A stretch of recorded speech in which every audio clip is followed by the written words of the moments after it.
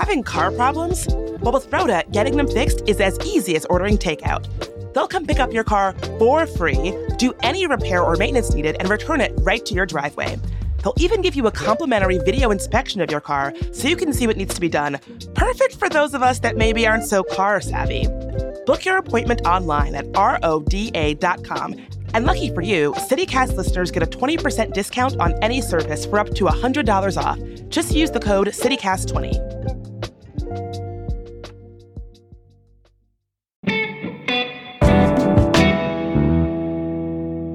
Today on CityCast DC, it is the final episode of our Summer Entertainment Guide presented by Clyde's Restaurant Group, where we help you make sense of summer's overwhelming options for how to spend your days. Today, we're all about festivals. Summer in DC is full of them, and Nicole Schaller from District Frey is here to tell you which ones to hit, which ones to skip, and how to get the most out of them.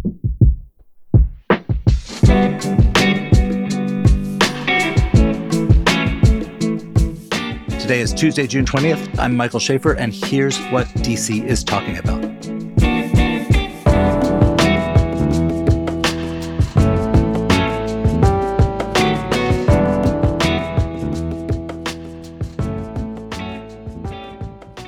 So there are a lot of summer festivals in DC. It can be kind of overwhelming, and I am so glad you were here to break them down with us. I'm excited to be here, and yes, tons of festivals, tons of opportunities, but then it can also be an issue of deciding on what to do and where to go.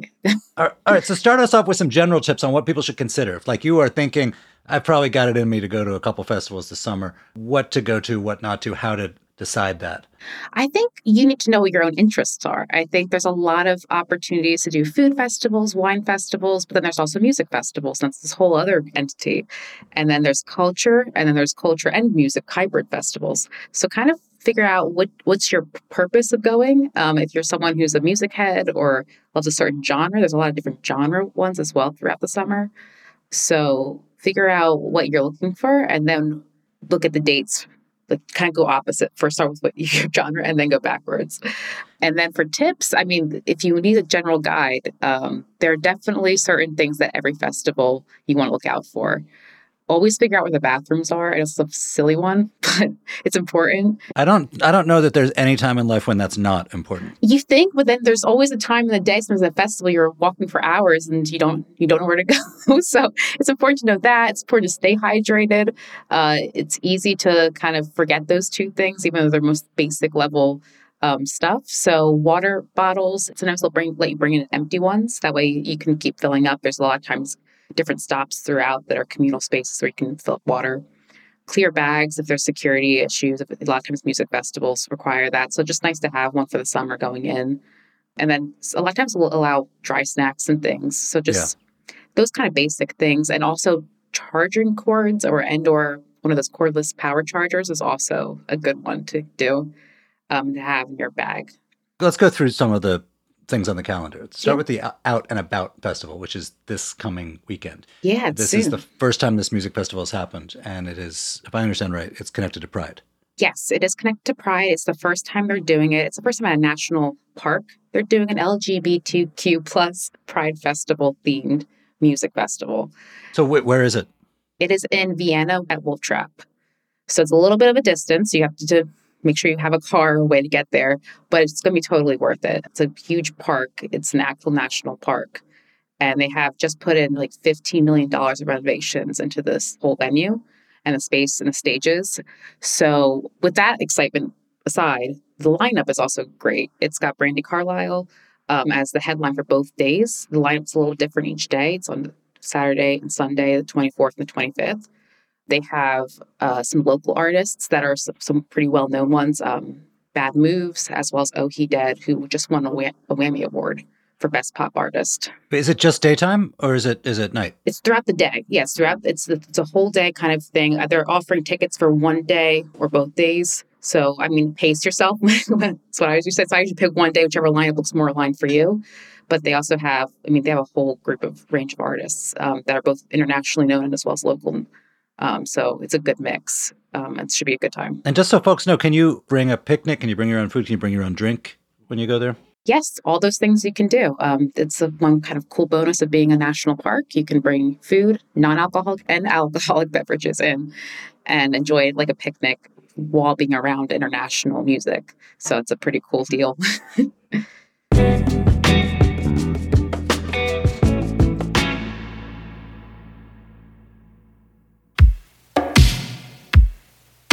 When was the last time you went to the theater? Well, we have a new show for you to check out.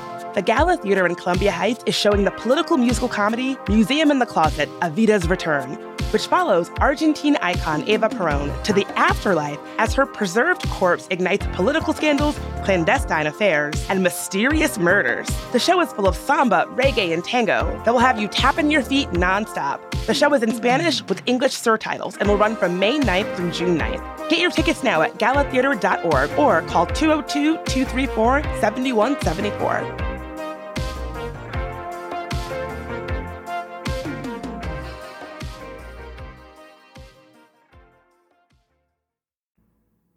All right, so next up, this is not a new festival. It's the opposite. There's the Smithsonian Folklife Festival, which is a venerable, I think anyone who grew up in D.C. has been like marched around there and what seems inevitably like the hottest day of the year. It's on the National Mall. It's been there since 1967. Can you just tell people what it is and then what this year's one is about? So it's a festival celebrating usually the different United States cultures and kind of celebrating that. And there's just different aspects. There's the arts part, there's a history part, as a Smithsonian would. There's an educational component to it as well. But then they also mix in fun activations and activities throughout, whether it be an art installation, like a live mural going, or if it's more of a food demo. They have a little bit of everything kind of mixed in for almost a full week, except they take a break on a Wednesday. They take a break, redo it, and start up again on the following Thursday. So it's a kind of an almost week-long festival that's going to be on the National Mall during 4th of July week. So historically, there's been a couple of themes each year. What are the regions they're highlighting this time? This year, it's the Ozarks. All right. So what is cool about the Ozarks? Are they going to serve? Is there Ozark food? Is there drink, music? Yeah. So Beyond Netflix's plug for Ozark. It's the Missouri, Arkansas, Oklahoma, Kansas, and Illinois region. And so that has a whole group of different kind of cultures, both historically as well as modern day. And so one of the most interesting things they keep touching on throughout the whole week is corn, because corn is one of a big agricultural producing there. So they have corn demos, they have corn history. But that's not the only thing. They also talk about pies, and they also talk about the Mexican influence recently into the food scene. So there's different levels throughout the whole week that you can go to these tutorials. You can try the food. You can learn about recipes. And then they also have art components, such as a sawdust carpet in the beginning, which is a Mexican heritage type of art installation.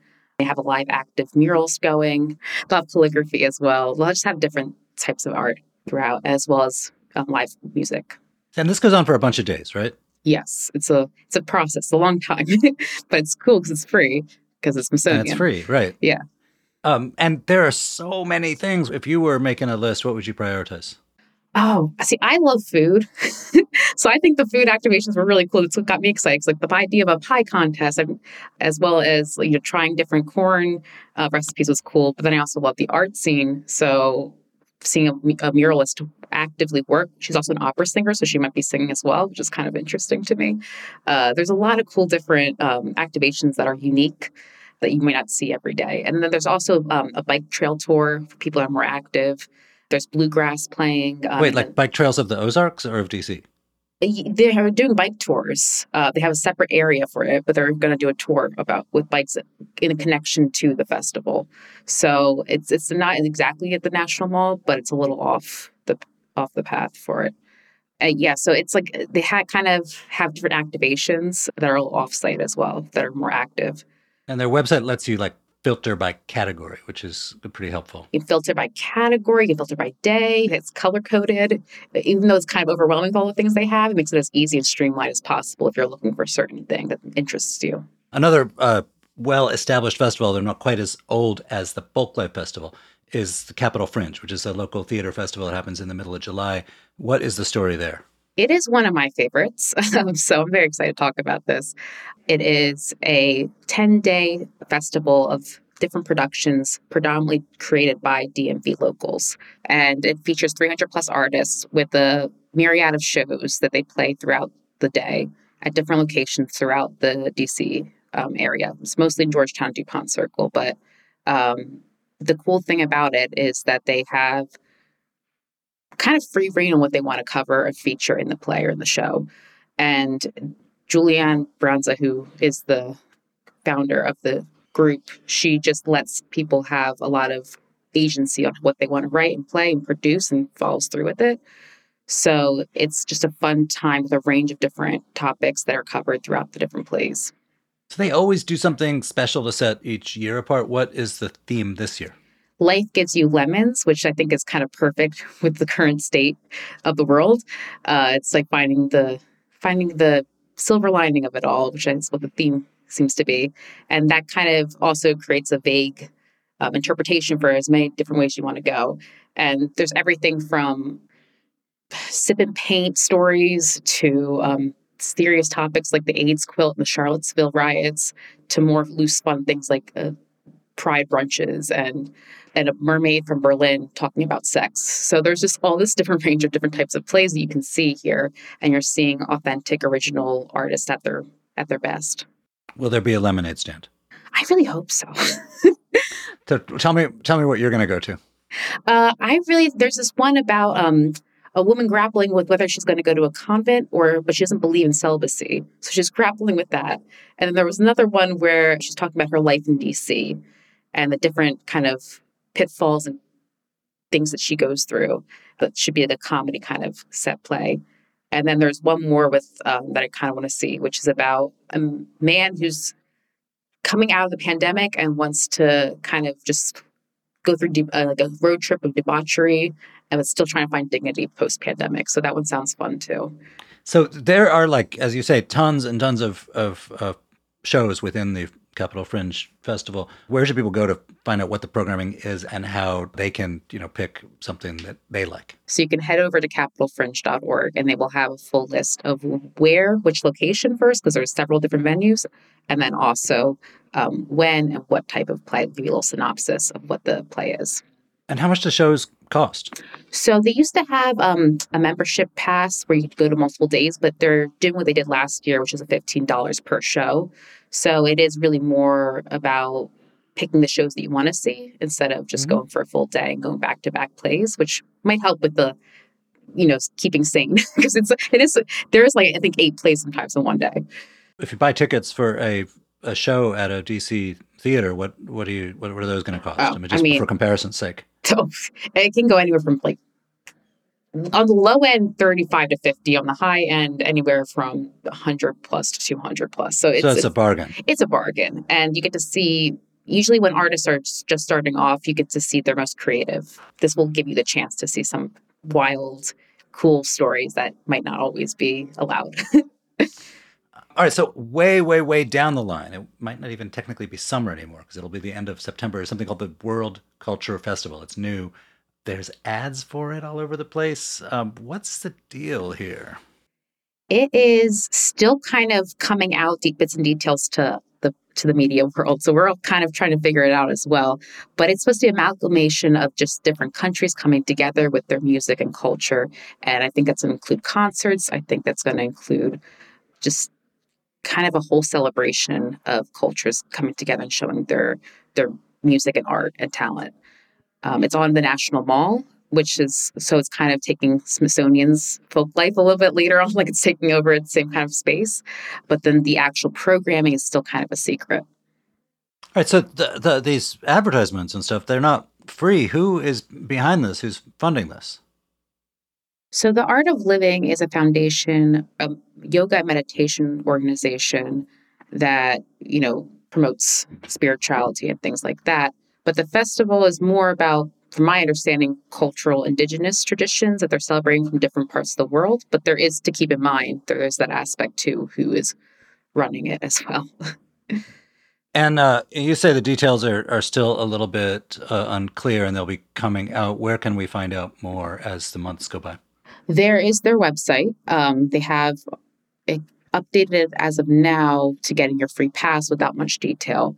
And then they also have press releases that are coming out across the media platforms. So you should probably be on the lookout from your favorite media source, who will be probably giving you little bits and pieces as they get bits and pieces.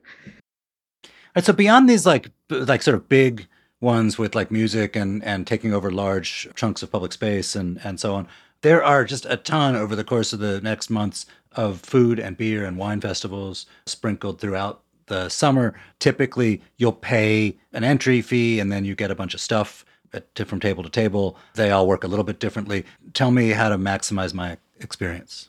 There are enough free festivals. So first look for those. I know it sounds a little frugal of me, a little cheap of me, but we also are in a city where there's a lot of public museums and public art.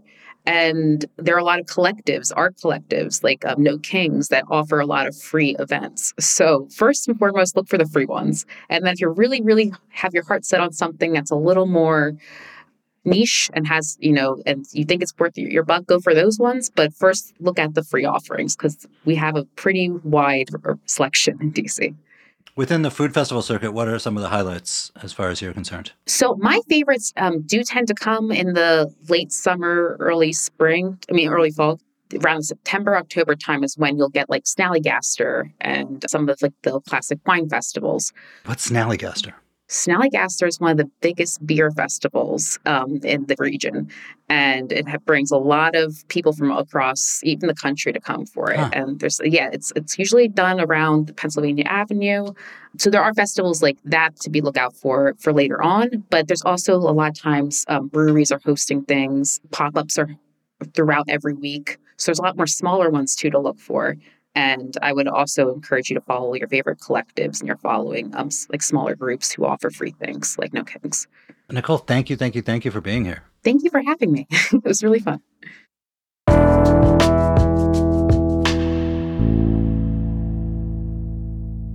Before you go, here is some quick news.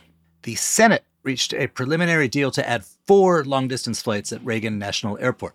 DC area lawmakers and the airport's management are not fans of these changes. The deal has a ways to go before becoming law, but it's a tentative win for the Delta-led group lobbying for more long-distance service at the airport. Meanwhile, a new DC Council bill would require the city's emergency call and dispatch agency to release more information about their mistakes. The bill calls on them to publicly post data monthly, including info such as descriptions of errors, response times, and staffing levels. This bill is in response to years of mistakes, some fatal, by the agency. Got our episode on this in the show notes. Also, parents with kids at DC's Mundo Verde Bilingual Public Charter School are angry about the high level of teacher turnover. Last week, several families protested outside the school. Their demands include meetings with the school leadership, more open communication with the community, and a clear path to address learning loss.